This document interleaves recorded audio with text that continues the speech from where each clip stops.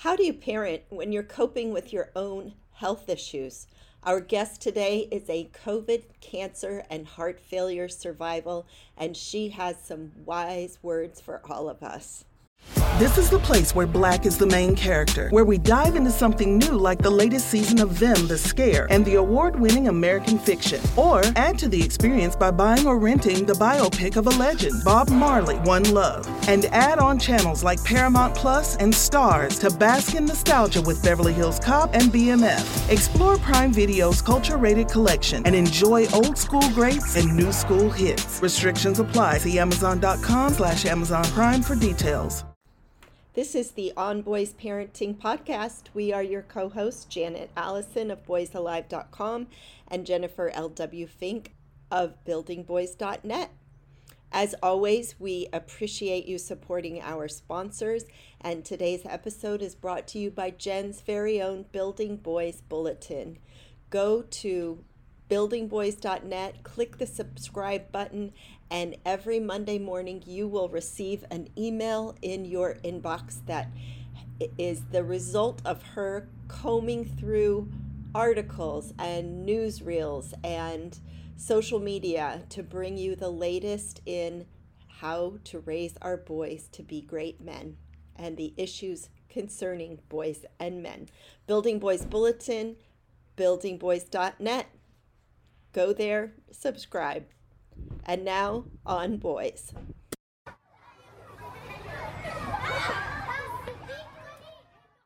With 4 sons, I have spent a lot of time in emergency rooms, hospitals, and clinics. There was a nail in the foot, second-degree burns on an arm, migraines, appendicitis, and right now, 2 of my sons have plates and screws in their left collarbone and are in physical therapy. Illness, accidents, and doctor visits are a part of life, and one that we haven't talked about much here on Boys podcast, which is kind of surprising given my background in healthcare. This week, we are going to dig in with Jen Singer, who is an experienced boy mom of 2. She also coached boys soccer, and she is a cancer, COVID, and heart failure survivor. And she's not like 89 either. She's vibrant. She's in her 50s, I believe. The picture of health, except for the cancer, COVID, and heart failure. Jen has written a series of books called the Just Diagnosed Guides. And it is a series of books to help patients and families navigate illness and the healthcare system. Welcome, Jen. It's good to be here, and thank you for saying I'm not 80. There are days where I feel like I am, but today I feel like I'm my 55. There you go. I mean, there's not a lot of people that can claim the cancer, COVID, heart failure trifecta. No, not a lot of people would want to. Yeah, I have a defibrillator in my chest. It has been quite the last 2.5 years. The cancer was 15 years ago. It was non-Hodgkin's lymphoma. I had a tumor the size of a softball in my left lung. That, of course, increased the chance that I would have heart failure because I had the atomic bomb of chemo, and I also had radiation directly to my chest. But even so, I was feeling fine in February 2020. Got on a train to Boston back when COVID was just one guy from Wuhan. Caught COVID, didn't know what it was. Didn't know it was COVID. Nobody knew it was COVID at that point. And we assumed it wasn't COVID. And actually, when I had it, it just felt like a bad bronchitis. But then a couple weeks later, the electrical system of my heart shut down. Wow. I had a complete heart block, which is the way I describe it. It's like the stadium lights being turned off after a game. It's just boom, boom, boom. Which is not what you want going on with the system that keeps your entire body running. No, and you also don't want to wind up in the hospital in the first week of April in New Jersey. April 2020 was the worst time to be in the hospital. But because it was a heart problem, I got to the front of the line, past all the other COVID people, and wound up in an ER room, a pediatric ER room. So I had nice little Brilliant cartoons on the wall while my heart was shutting down. Okay, you have two sons, and they were still pretty little when you were diagnosed. And I feel like we have to start here because it was early 2000. How old were your boys at about that time? So it was 2007. I was 40. My kids are 8 and 10. Okay, so kids are 8 and 10. Yeah. Those of you who have 8 and 10-year-old boys, you know what that's like. Very busy time of life. And, you were feeling off. You were feeling something's wrong. You went and saw a doctor, and the doctor said, of course you're tired. You're a middle-aged mom. Not helpful. That went on for a while. And that's just commonplace. Yes. And because of that, I wasn't, I wouldn't even say misdiagnosed. I just was not diagnosed for months and months. And this particular cancer is an aggressive tumor that basically by the time they finally diagnosed it, I was 2 months from death. They said I would have had a heart attack. So yeah, I was coaching soccer. I coached my son's soccer team, and I'd run around the field and feel like I'm falling out of shape, and then go home and take a nap.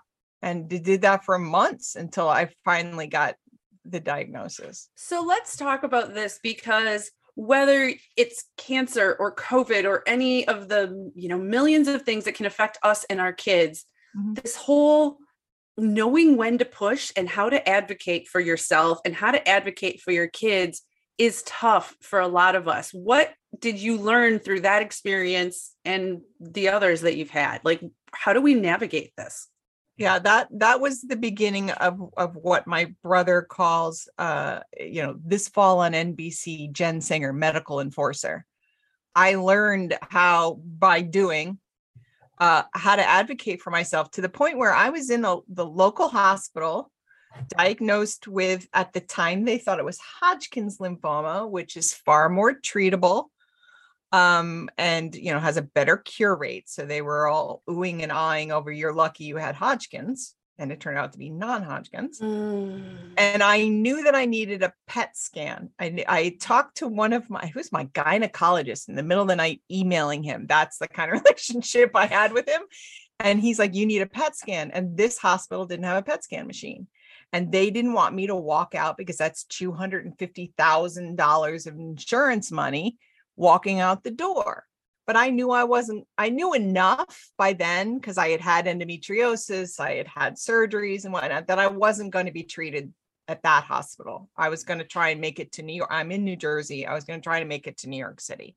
So I stormed out again and signed AMA against medical advice papers to get out of the hospital and go get that PET scan in New York, which did in fact say, you have non-Hodgkin's lymphoma. Not Hodgkin's. They were ready. They had put in a PICC line and were going to give me chemo for the wrong cancer. Wow.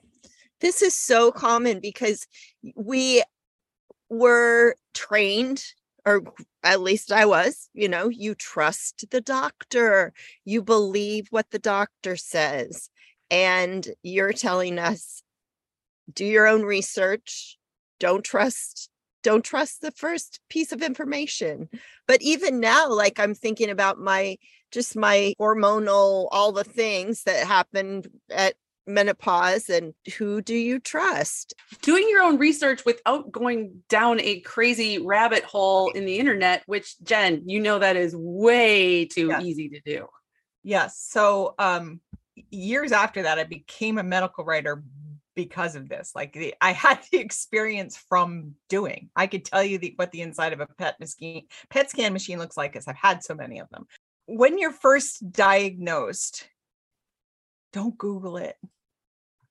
And I know everyone's like, but you should Google it. And no, because it's unfiltered. So you can wind up in a whole bunch of places that I have learned from doing research as a medical writer are incorrect, old. And one of the reasons why I wrote these books is because that's especially prevalent in heart failure. For some reason, the statistics on the internet about heart failure are old, and there are new-ish medications that are changing the prognosis for people every day.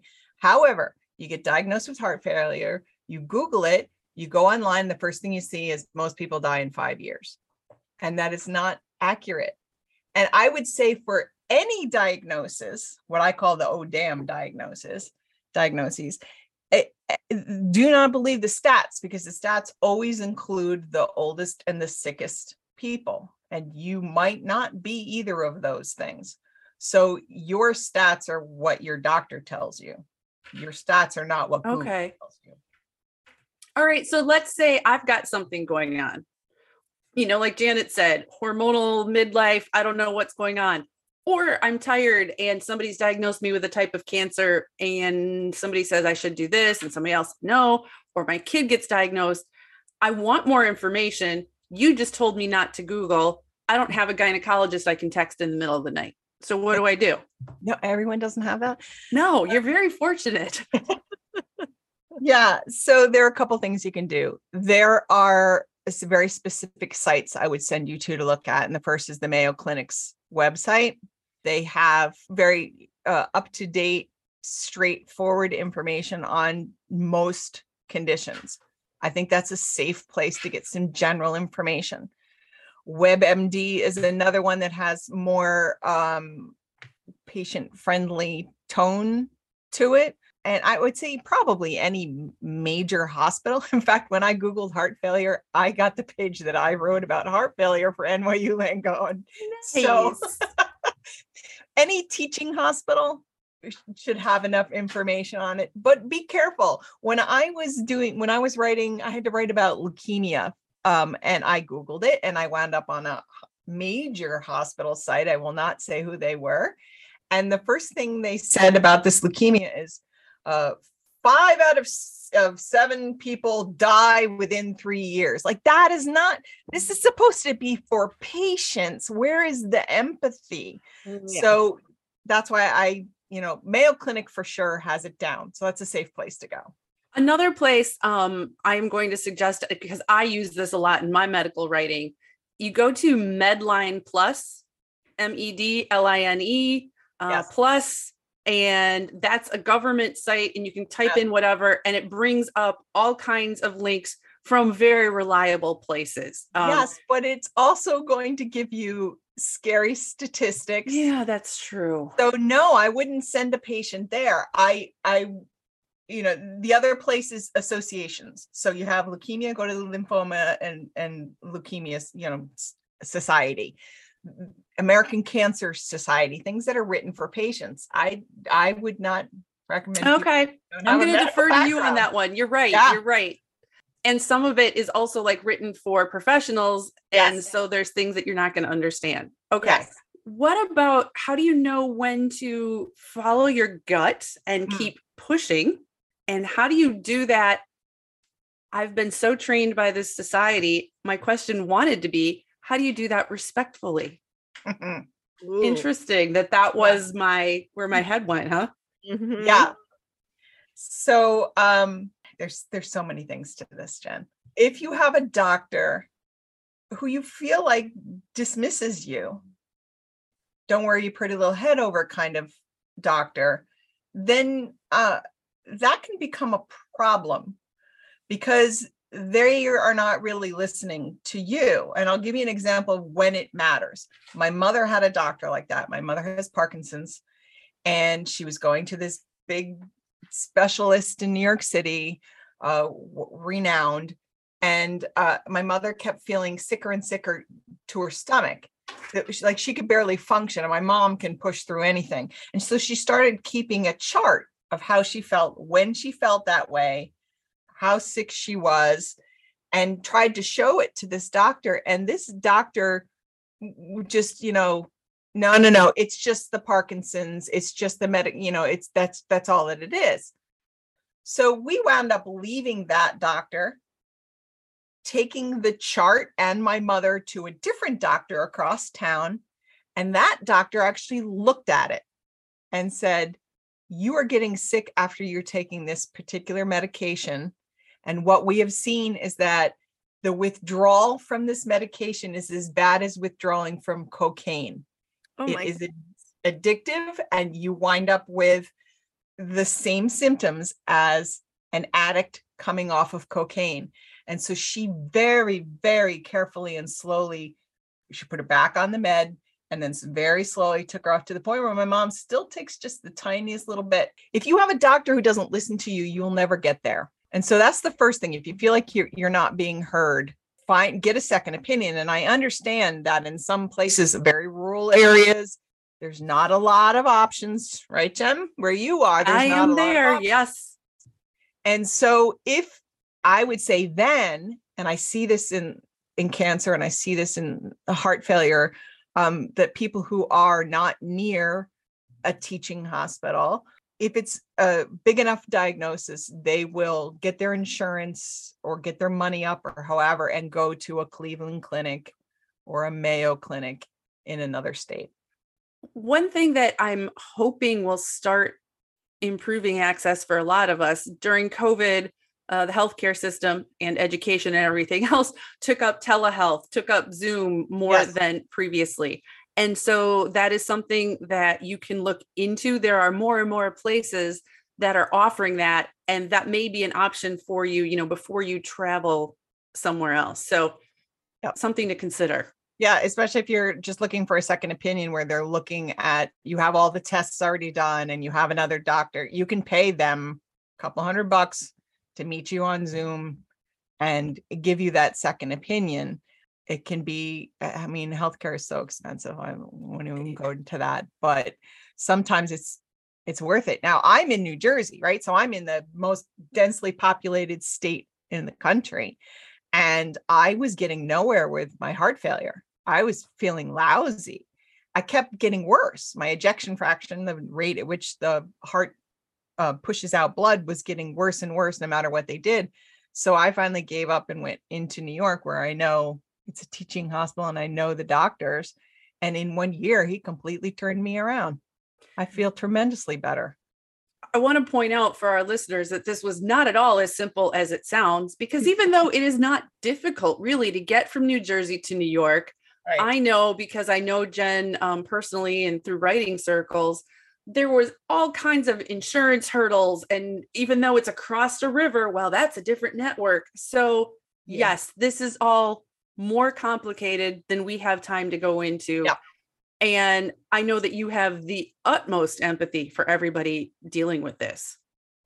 Yeah, because you would think that when someone becomes sick, that there would be empathy for you and help for you. Yesterday, I was on the phone with a hospital, I won't say who it was, trying to get a follow-up ultrasound on a mammogram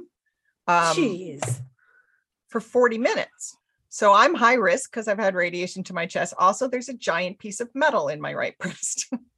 So it complicates things. Mm-hmm. And you would think that a cancer survivor would, go to the front of the line, and I had to make all of these calls to find out, are you really going to cover it? Am I going to get, hit with the bill? I talked to so many people at the insurance company and got different answers. This is part of the work, unfortunately, of being a patient. And when you have to do this for your kids.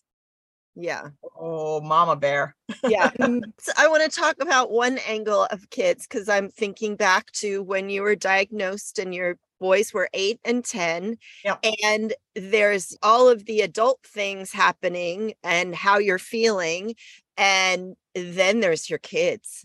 And what do you say? How much do you talk about it? What do you don't want to scare them. So talk about how to bridge that place of, you want your kids to know what's going on because you don't feel good and there's all these things happening, and you don't want them to over worry, be scared. Mm-hmm. How did you handle that? How do you recommend handling that? I would recommend not hiding it from any child at any age. There was no way I was going to be bald, and I was in the hospital for 5-10 days at a time. There was too much going on for me to even try to do that, but it never occurred to me to do that.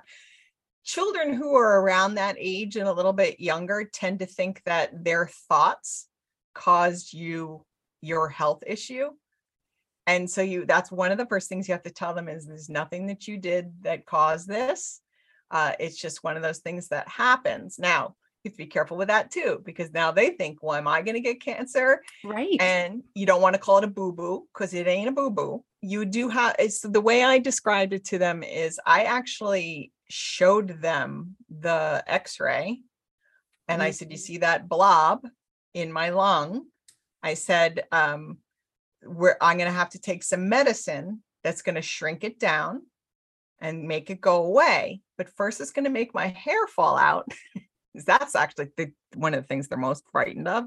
In fact, my niece, who was 11 at the time, I had to have a special discussion with her about my hair. It was, that it will come back and because that flips them out. But I sat down and I explained it to them, and I did not at first use the word cancer, but I knew that someone was going to say that to them at the school bus stop. So at the time, my husband, when he took them home that night and my mother-in-law was with them, I said, you tell them exactly what I said and then use the word cancer so that no one goes, I'm so sorry your mommy has cancer, and they don't know what to do with it. It was never just one conversation. It was ongoing conversation. When I felt bad, I told them I felt bad. I didn't try and hide it. Just like I had, chemo yesterday. I'm going to be sick and cranky today. I feel better today. Let's play a game. And of course, they picked the game of life. Like, please, guys. You're like, I am playing a high stakes version of this right now. But that's what we played. That game takes forever to set up. I hate that game for that reason. I hated it too, but it was, it was an opportunity for me to do wherever I could do little things with them, because I was I was a soccer coach. I'd be out in the backyard doing stuff with these kids, and I couldn't. So wherever I could have some sort of normalcy, I did that. I also had neighbors setting up play dates for them because it started at the end of the school year and then went into the summer, and people were carpooling them to swim team practice. And then they were in people's swimming pools and backyards all summer long. As Mother's Day is coming around, I find I'm missing my mom more and more.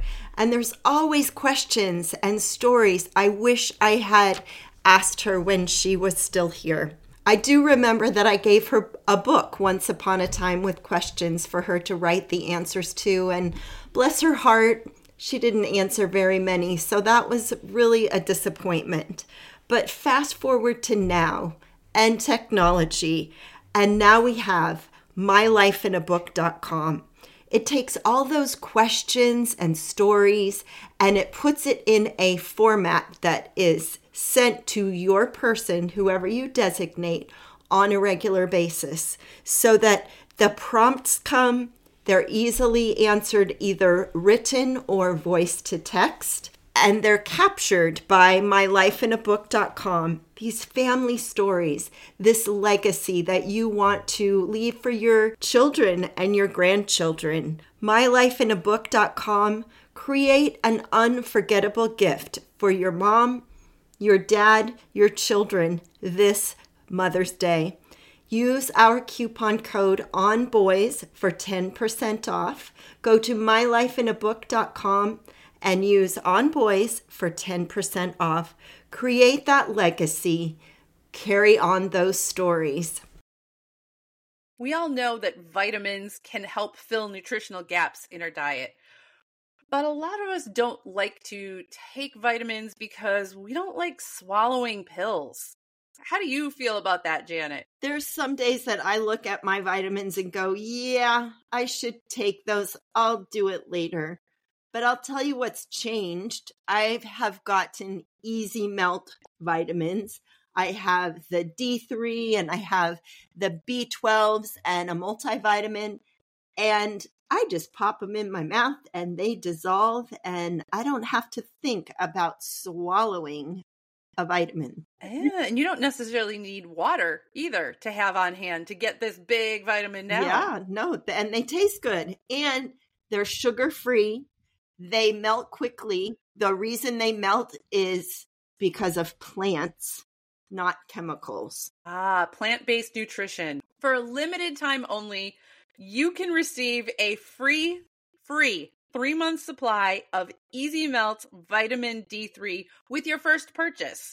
To claim your free D3, visit try.easymelts.com/onboys.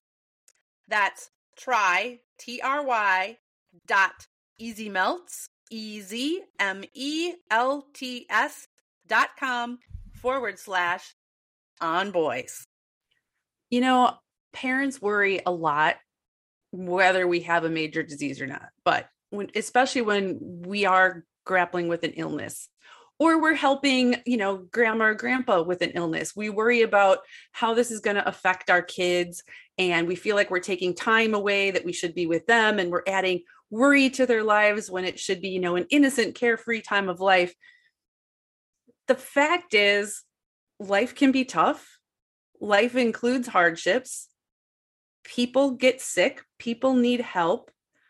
I know that you would not have picked this at all as a path for yourself and your sons. But when you go through something like this and you share, I feel good today, I need help, those things, kids learn how to be supportive and caring and empathetic members of a family and a community. Yes. And I had them take over things like you're going to pack your lunches, you're going to do, and had them take over some things that I had done before. But, I used to think that I ruined their childhoods by having cancer because all of their innocence was taken away at one time.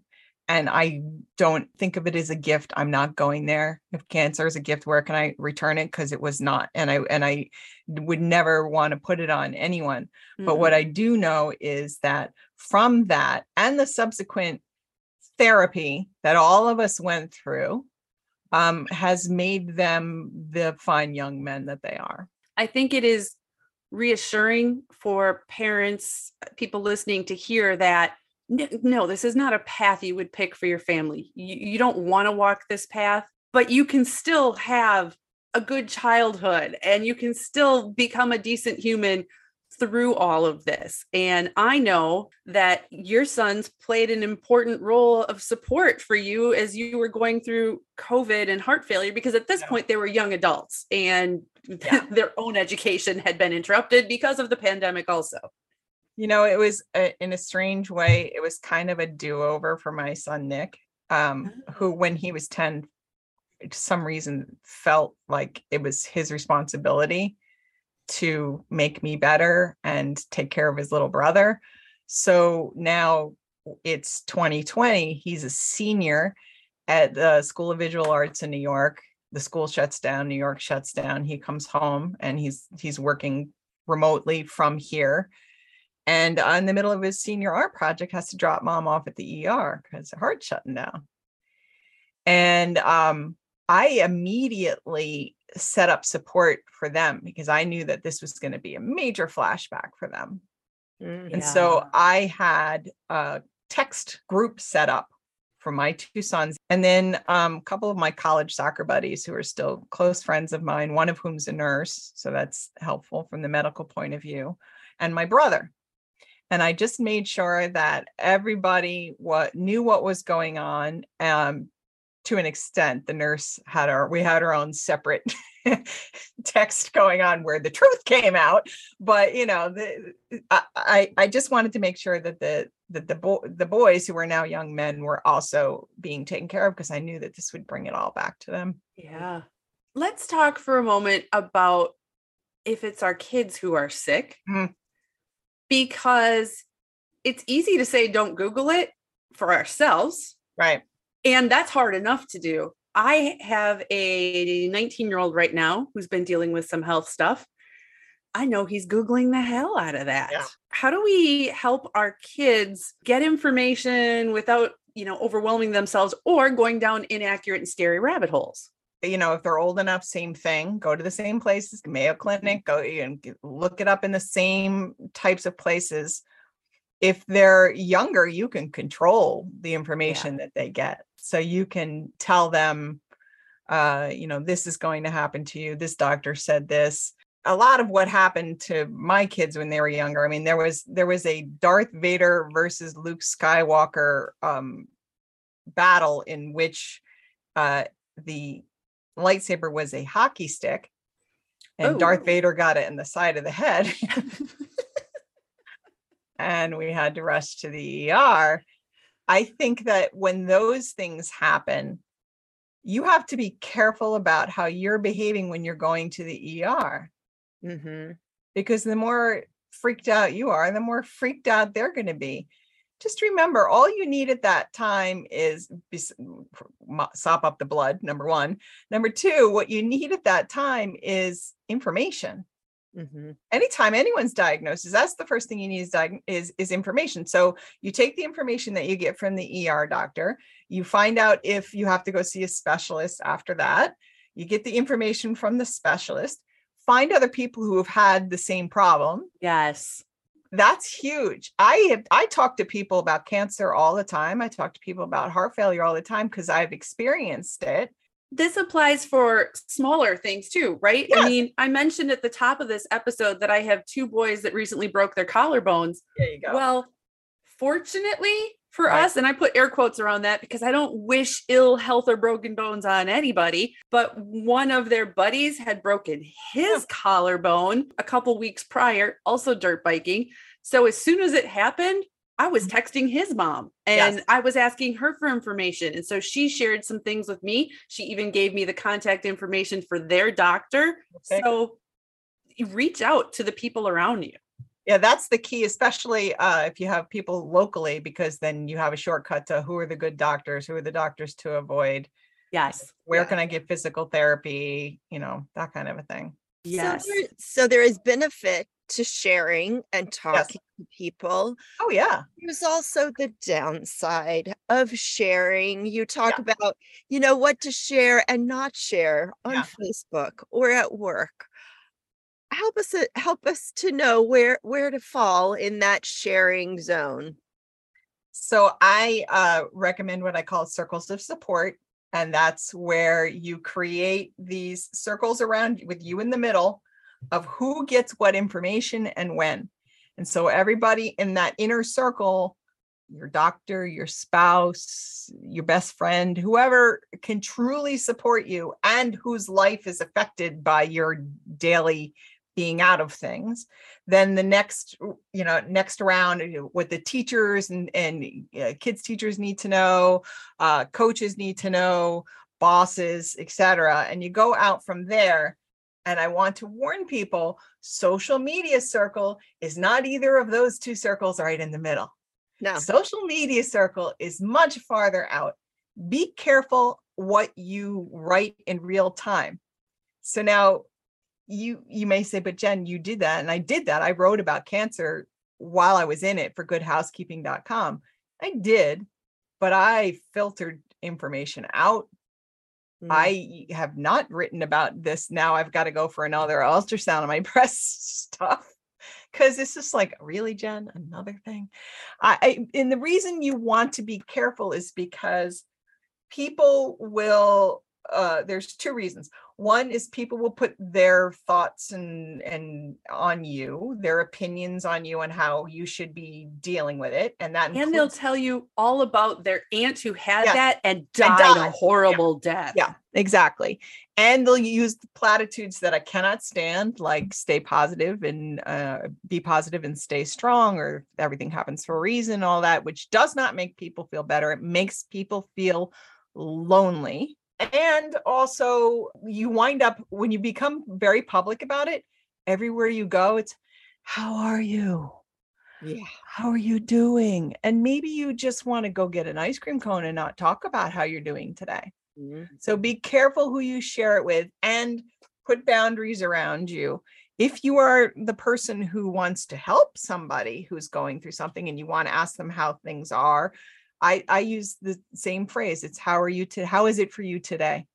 Because it changes minute to minute, frankly. Mm-hmm. So some days you feel lousy and you want people to know that. Some people feel lousy and you don't want them to know that. And some days you feel perfectly fine and you really don't want to talk about cancer right now.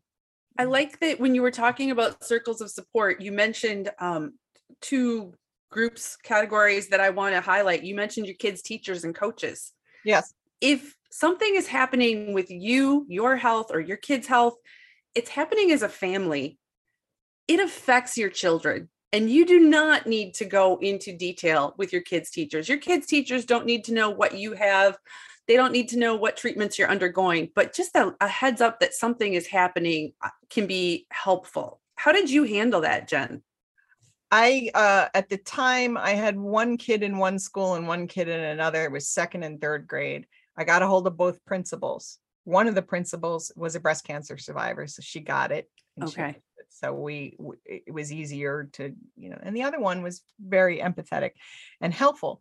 So they made extra effort to, first of all, tell both of their teachers, and then to have a school psychologist to check up on them every now and then, so that I had other eyes on them. Nick's fourth grade teacher said he would come in as though the weight of the world was on his shoulders.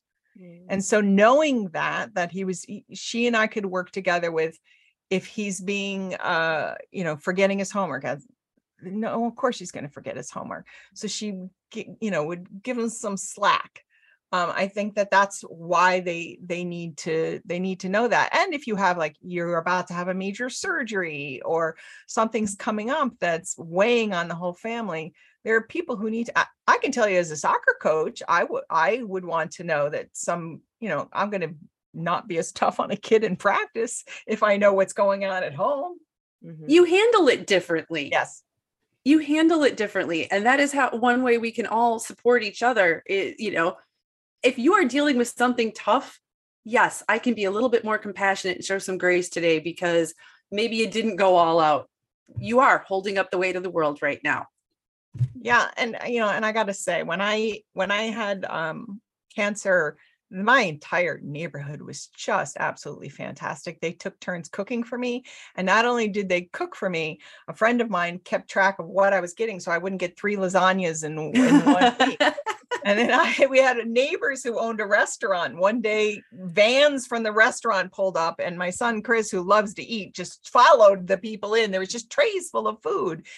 Cooking is one way that people like to help. So just make sure that if you are that you're not repeating what they have, that you don't have 3 lasagnas showing up on the same night, that there isn't something that they can't eat. For instance, when you're on blood thinners, you can't have vitamin K. So there's certain kinds of blood thinners. So you can't have certain kinds of salad and things like that. So ask if there's anything that they can't eat. This is interesting. It brings up for me the place of how hard it is for us to ask for help. And especially if we're the ones running the family. Yeah, it's very hard to ask for help. But when I had cancer, we also had just gutted parts of my house. So let's redo the house at the same time. So I had no kitchen. It was really easy to ask people to cook for me if you have no kitchen. Sure. Not recommended, but true. Great timing though, right? Wow. Yeah. No, you have to ask for help because you can't. Do you want to spend what little energy you have while you're sick doing laundry? Or do you, you don't want to play the game of life, but do you want to hang out with your kids? Say you have a limited amount of energy. Where do you want to put it? Things that want to help. That's true. Exactly. They want to help and they might not know how to help, but if you ask them specifically for what you need. And again, I'll say, I don't think we are trained that way because it's, we should be able to do it all, but sickness absolutely is going to blow that apart. I also would recommend people not to say the phrase, if there's anything I can do, because that's homework for the patient, because now they got to come up with something for you to do that's not something someone else is doing, that's in your area and circles of support. Instead, offer up something specific. I know that the kids have to get to swim team practice tomorrow. Do you want me to do that? I had somebody leave a pair of sandals from our community lake. It said Singer on them. Instead of putting them in the lost and found, whoever this was, put it in my mailbox. To this day, I don't know who did it, but thank you. Aw. One of the things that we also have to do as we're raising our children, we want them to be decent humans. And so we work on all our ways. We coach them through that. We need to teach them how to manage and handle their own healthcare as well and how to do these things. Certainly, this is not necessarily something that you're going to spend a lot of time with your 4-year-old on, although you want to explain what's going on in appropriate terms. Yeah. But as you were going through this and as your boys grew and with your knowledge, did this influence like how you taught them to advocate for themselves or fill out all the paperwork? And I'll bring you to the soccer field. So I was the only female coach, and there was just all these boys, and there were men and me. And every once in a while, 12-year-old, 13-year-old boy would get hit in the balls. Yeah, that happens. It happens. Pull them off the field. And sometimes other parents would tell them, you're tough, suck it up. And I would not let them say that to these kids. I would whisper to them, listen, I hear you got hit in the balls. I hear that hurts.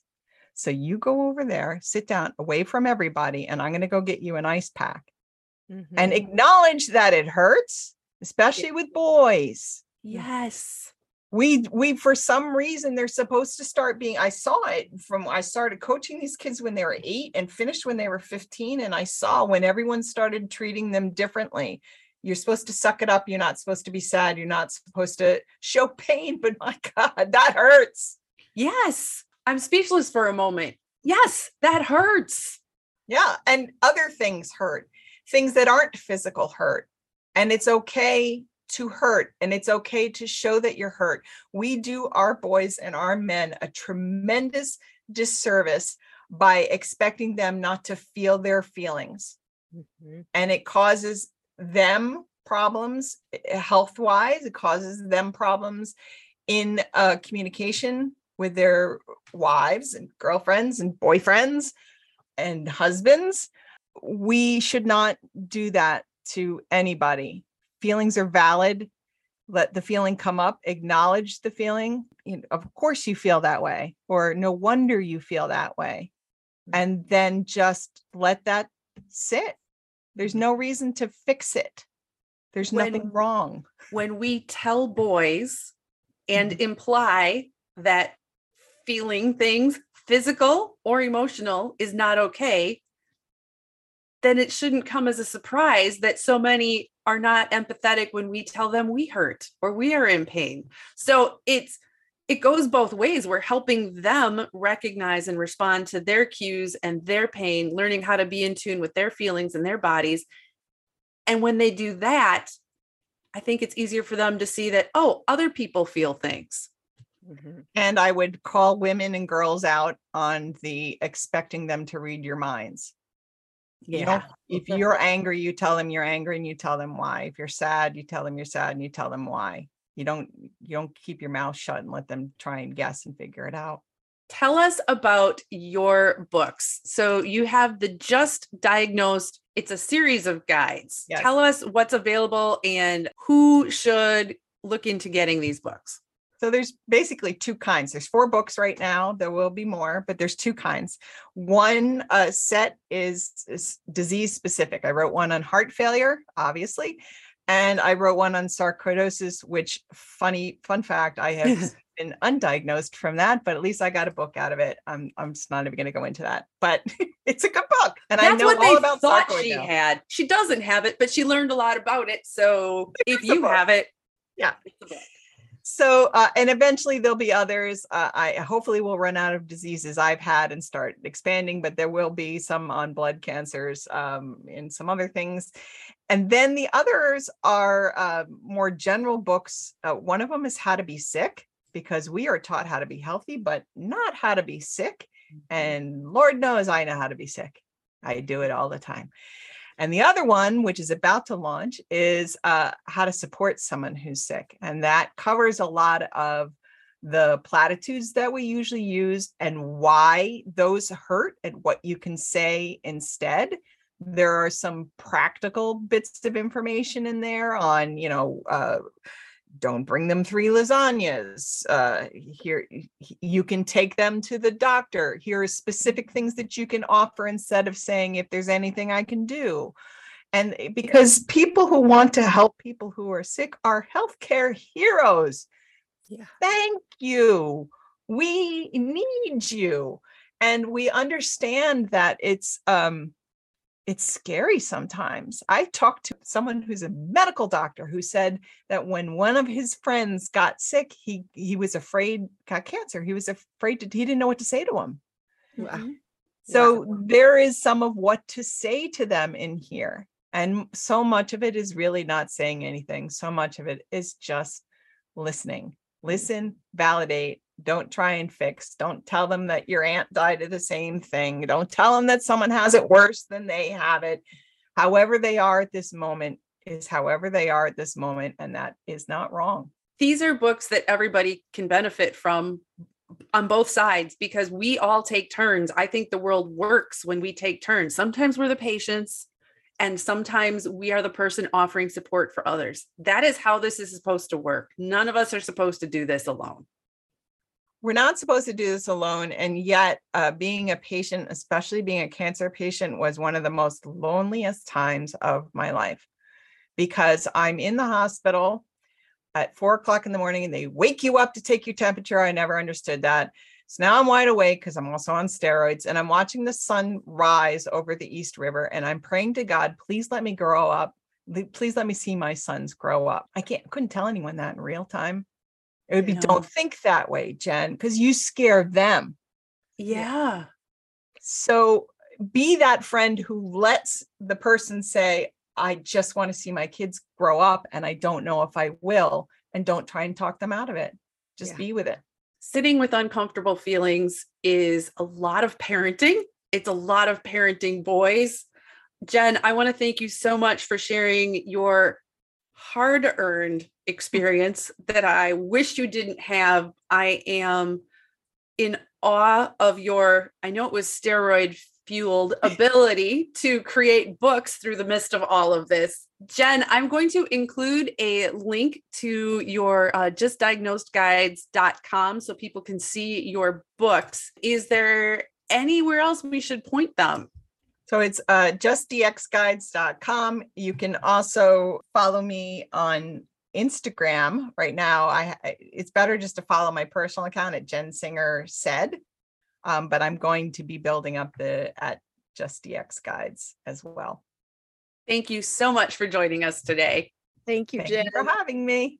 So much wisdom in this episode. If this episode was valuable to you, if you know someone who's going through an illness, please share this with them. And don't forget, Building Boys Bulletin in your inbox every Monday, but you have to subscribe. BuildingBoys.net. We are your co-hosts, Janet Allison of BoysAlive.com and Jennifer L.W. Fink of BuildingBoys.net, and this is the On Boys Parenting Podcast.